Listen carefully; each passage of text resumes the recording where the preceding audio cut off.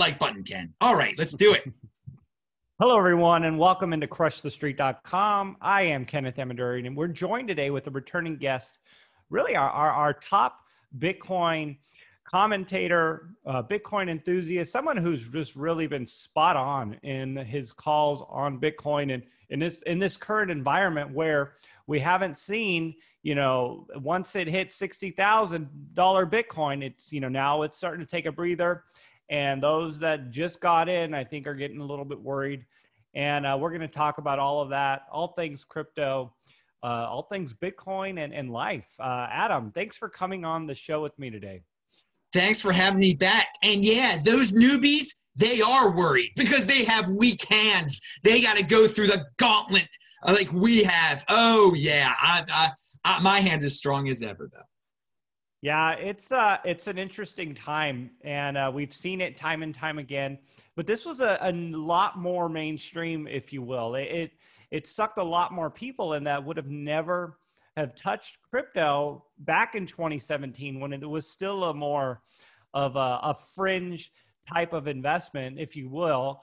Whereas in 2020, I mean, it became very popularized. I mean, people that I would have never thought would have been interested are like, I'm kind of worried about inflation and, it seems like a good hedge and, I should park some of my money into it. But of course they were doing that, when Dogecoin was going way up and Bitcoin was hitting 60,000. And so seeing it go down by, 50%, doesn't feel like an inflation hedge to people. It's a real learning process to experience the volatility and the craziness that's happening in this market. Well, the people who worship Elon Musk didn't get into this for it as an inflation hedge in the first place. I mean, they got in it because it was trendy. They heard, hey, it's just like Wall Street bets. You can make a lot of money real quick. And you could keep it here at Robinhood. You could do everything that you do at Robinhood with the Wall Street bets. You could do with this crypto stuff. What's the difference between Dogecoin and Bitcoin? I mean, they're welcome here. You're absolutely right, though. Mainstream has picked up on it a lot more this time than last time, which is a good sign. But of course, the opposite end, when things, when we have these corrections, the mainstream pounds away at cryptocurrency like never before, especially Bitcoin. I mean, the narratives that are out there now, I could never have imagined, back in the day, killing the environment, you're a traitor to the United States if you like it. I mean, you hear it all, and it's throughout the mainstream media. And when you put it in perspective, back in 2016, there weren't any mainstream media articles about Bitcoin. So yes, a lot of people are hearing about it that never would have heard about it. A lot of people got into it that never heard about it the last time. So it's pretty wild, to say the least. So let's talk about that a little bit. So getting to 30,000 is pretty epic. I mean, I think people would have been pretty happy if we would have said this was going to happen over a year ago, and man, we're here. And it's taken that mainstream and that speculation for it to take it to these levels. Maybe, give Elon Musk a little bit of a credit for doing what he did and popularizing it. But I'm just curious, without the mainstream maybe fully embracing it, maybe the mainstream says, hey, you know what? We're not going to accept Bitcoin as the true cryptocurrency because we believe it to be harmful to the environment. I think that was significant news when Elon Musk, kind of backpedaled a little bit on that. And that might play into it developing the way, we might all want it to develop. I'm not sure. What are your thoughts on that? Well, it's definitely causing turbulence. I wouldn't say, I will agree with you 100% when you said a year ago, we would be going wild if you said Bitcoin will be worth $30,000. Because a year ago, it was worth less than $10,000. And even at the end of this, end of 2020, we had not reached 30,000. We reached it at the beginning, or at the very end, we reached it. It was around the turn of the year, okay? But Elon Musk and some of this mainstream these mainstream people, they brought it to 64 basically. And so when he fudded it, when he said what he said about it, that the Tesla wasn't selling it anymore, yeah, of course, immature, right? Seemed immature for the richest guy on earth to say that, right? He is a unique dude. I don't know what the logic was. and the Dogecoin pumping, but coupled with his announcement, there was that China is making Bitcoin illegal again, banning Bitcoin, which we've heard year after year after year. It was just a combination of the perfect storm of FUD. Okay, so you're asking, in the long run, though, can that stifle Bitcoin? Is that going to hurt Bitcoin that the mainstream has picked up on? China has banned it, and that it's not good for the environment, and Tesla isn't selling it, and Elon isn't as big of a fan. Bitcoin does not care. We as individual, as people in the space, too many people put all of these stories on pedestals. Too many people put Elon Musk on pedestals. These stories come and go. We've seen it before. There was going to be a guy that was worshipped that quote unquote backstab Bitcoin. It happened last time with Roger Ver in 2017. It's going to happen again. There'll be bigger names that say bad things about Bitcoin. Okay, and it's part of the process of going up, that there are going to be these corrections based on egos and people panicking. There's no reason. All the stories that I just mentioned, there's no reason to sell because of that. Is that going to make Bitcoin worth less in 4 years? No, it is not. It is not going to change the fact that there's going to be a halving in 2024 and a halving in 2020. The fundamentals are all the same, but this is a market. This is a free market. You have to deal with everything that's being fed into the free market, and a lot of people aren't used to some of these aspects of what's being fed into the free market. But it won't. I mean, people will. It will help shape narratives. I will say that. But the narratives will be overcome. It's not going to. Bitcoin is the next Bitcoin, and they are welcome to. And when I say they, all the haters of Bitcoin are welcome to point out what they believe are flaws, and they can rip on it but when it comes down to it, then make your own Bitcoin, then fork it off, okay? Then fork it off and see who wins. And that's what happened with Roger Ver last time with Bcash, and we clearly see who won that. So I've been talking about this for a while. I think there might be an environmentally friendly green Bitcoin that one of these people come up with, or a KYC Bitcoin that doesn't deal with terrorist regimes, or one that's only mined in the United States for patriotic reasons. Who knows what you could create any type of cryptocurrency, fork it off from Bitcoin that fits these narratives. So let them do that. Let us get it for free, and then let us sell it for Bitcoin, and it will fail just like Bcash. Yeah. Well, let's. I'd like to get your thoughts on this idea. Bitcoin in 2011, small, early stage. 2013, small, early stage. 2016, 2017, and we're arguably, we're still early stage. But at some point, we get to some critical mass of equilibrium in the world where it's just priced at what it's priced at, and it moves like, we'll call it, Apple or a stock that just kind of goes year by year with inflation and new capital.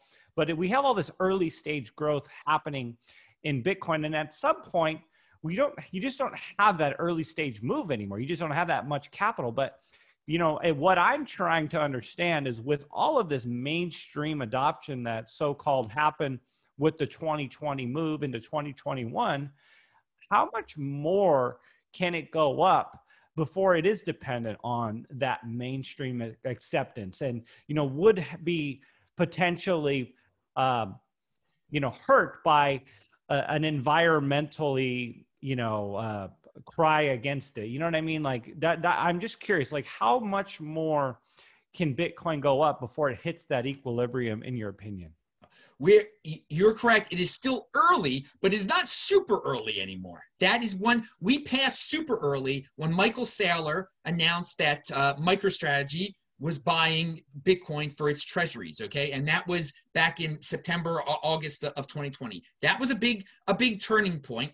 And so we've had this institutional money come in from other institutions, other companies, and that's going to keep on happening for a while, until a point when countries will start to announce that they are buying Bitcoin, okay? But until we really have a lot of companies with it in their treasuries, and a lot of countries with it in its as a reserve in their treasuries, there is going to be insane turbulence. So when is the price going to be totally stable and not this crazy? I have always said it's going to, at least after the 2024 halving.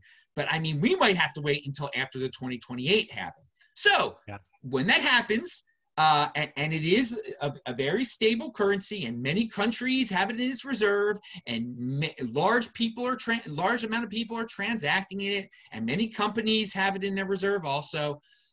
Then the question is, will environmental FUD affect the price as drastically? And I think when it is that universally accepted that there will be a much better understanding of it, that will be able to evaluate the FUD, and it will not have such a profound effect as it is had now. And it will, maybe they'll come up with they won't come up with something better than environmental FUD that will actually take Bitcoin out. Bitcoin is the next Bitcoin, but people will continue to try to create other Bitcoins, other cryptocurrencies. No one can stop it. And I think when we do get to that, whatever year you want to say, post 2028, stable, one Bitcoin equals $1 million, or whatever it's going to be, that's not going to change very much.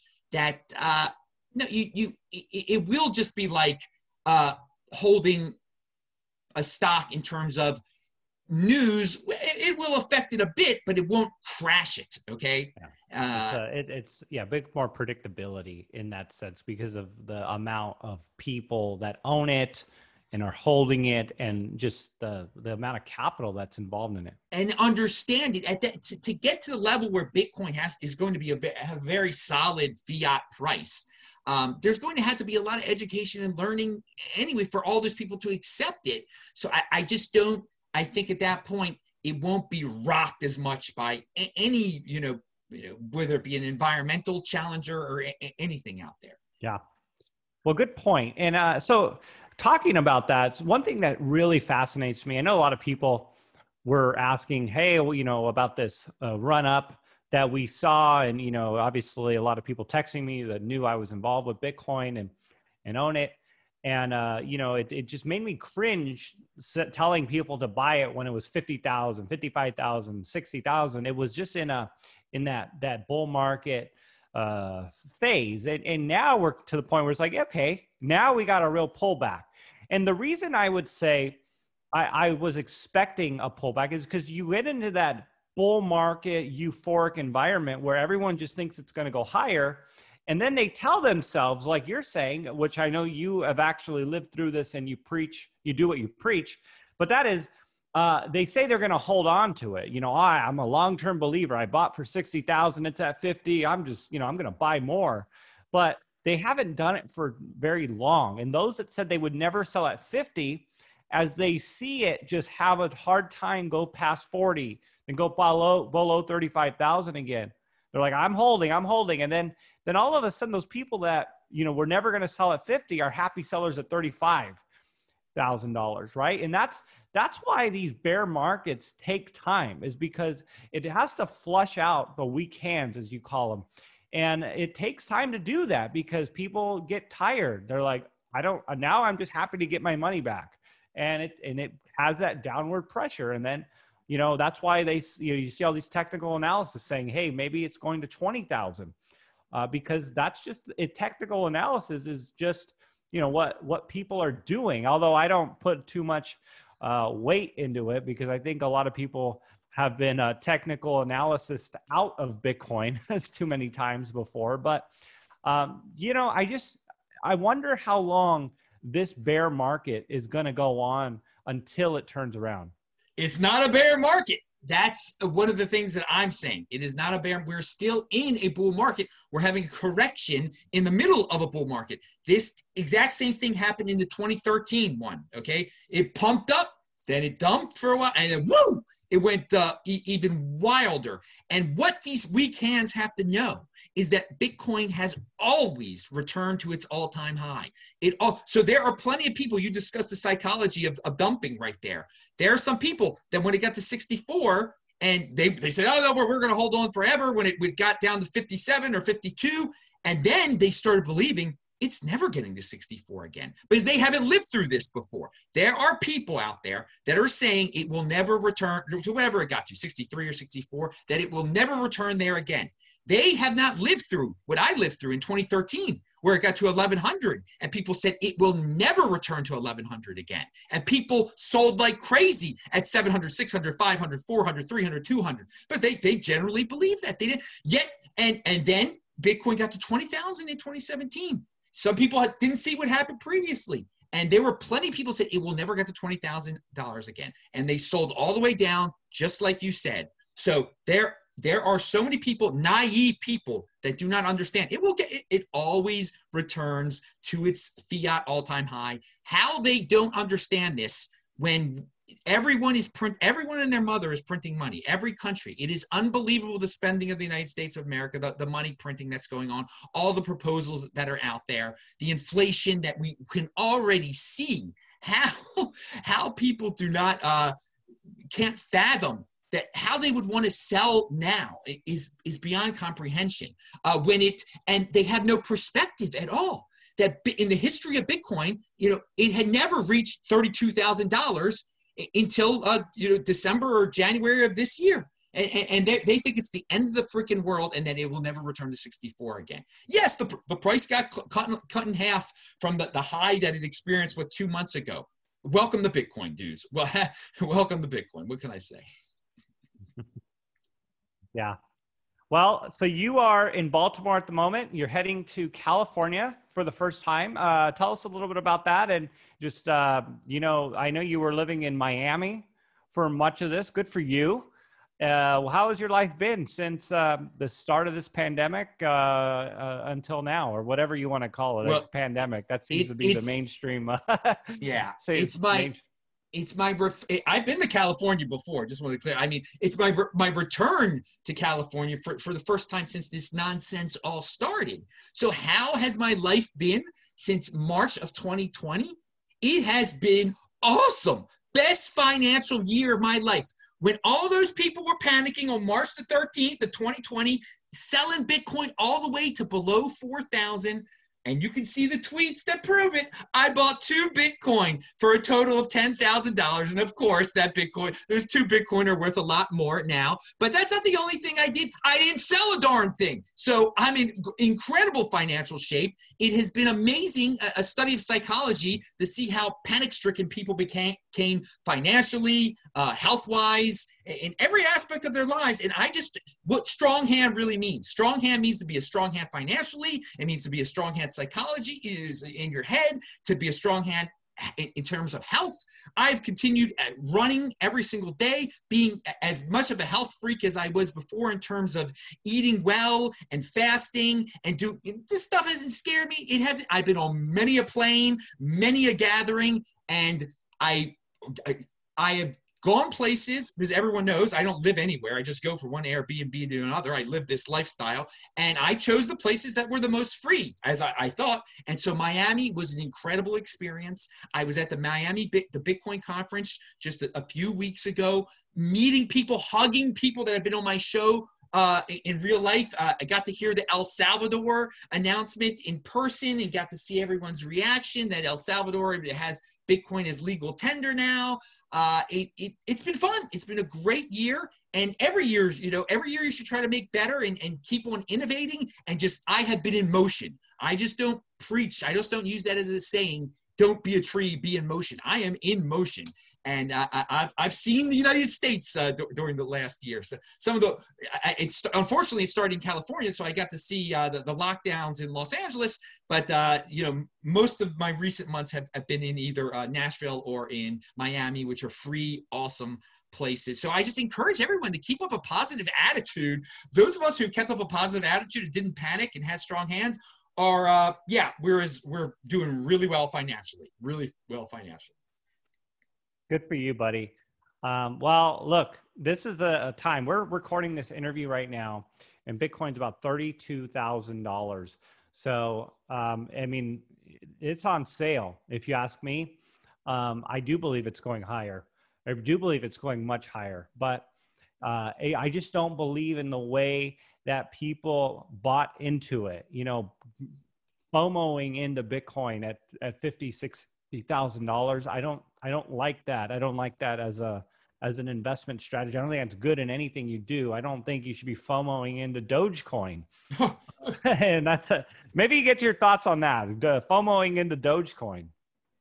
Well, it's a trendy. People act in herd mentality. It's totally herd mentality. People who just saw it going up and the unit bias, they say, well, it's only 20 cents, 30 cents. And Bitcoin is $50,000. It's so cheap. I can't buy a whole Bitcoin. I can buy tons of Dogecoin, and maybe it can be $50,000 one day. So I'm just getting in early, and it makes, there's no logic behind it. They don't know what it is. They don't know that there are no developers. Elon Musk made it legitimate though. Because he's one of the richest man on earth. So that was something we could never have predicted. But I will say this, Dogecoin's economic policy is totally, just print as much as you want. I mean, it resembles the United States dollar in a way. But with Bitcoin, you say people FOMOing in at 50,000, 56,000, 60,000. What you mean by that, I assume, is just people blindly buying Bitcoin, just thinking it's going up forever, and I'm going to be able to make a quick profit off this thing because it's just, when's it going to stop? I'll sell it in 6 months and I'll double my money. No, it is not a good strategy to have that type of short-term thinking.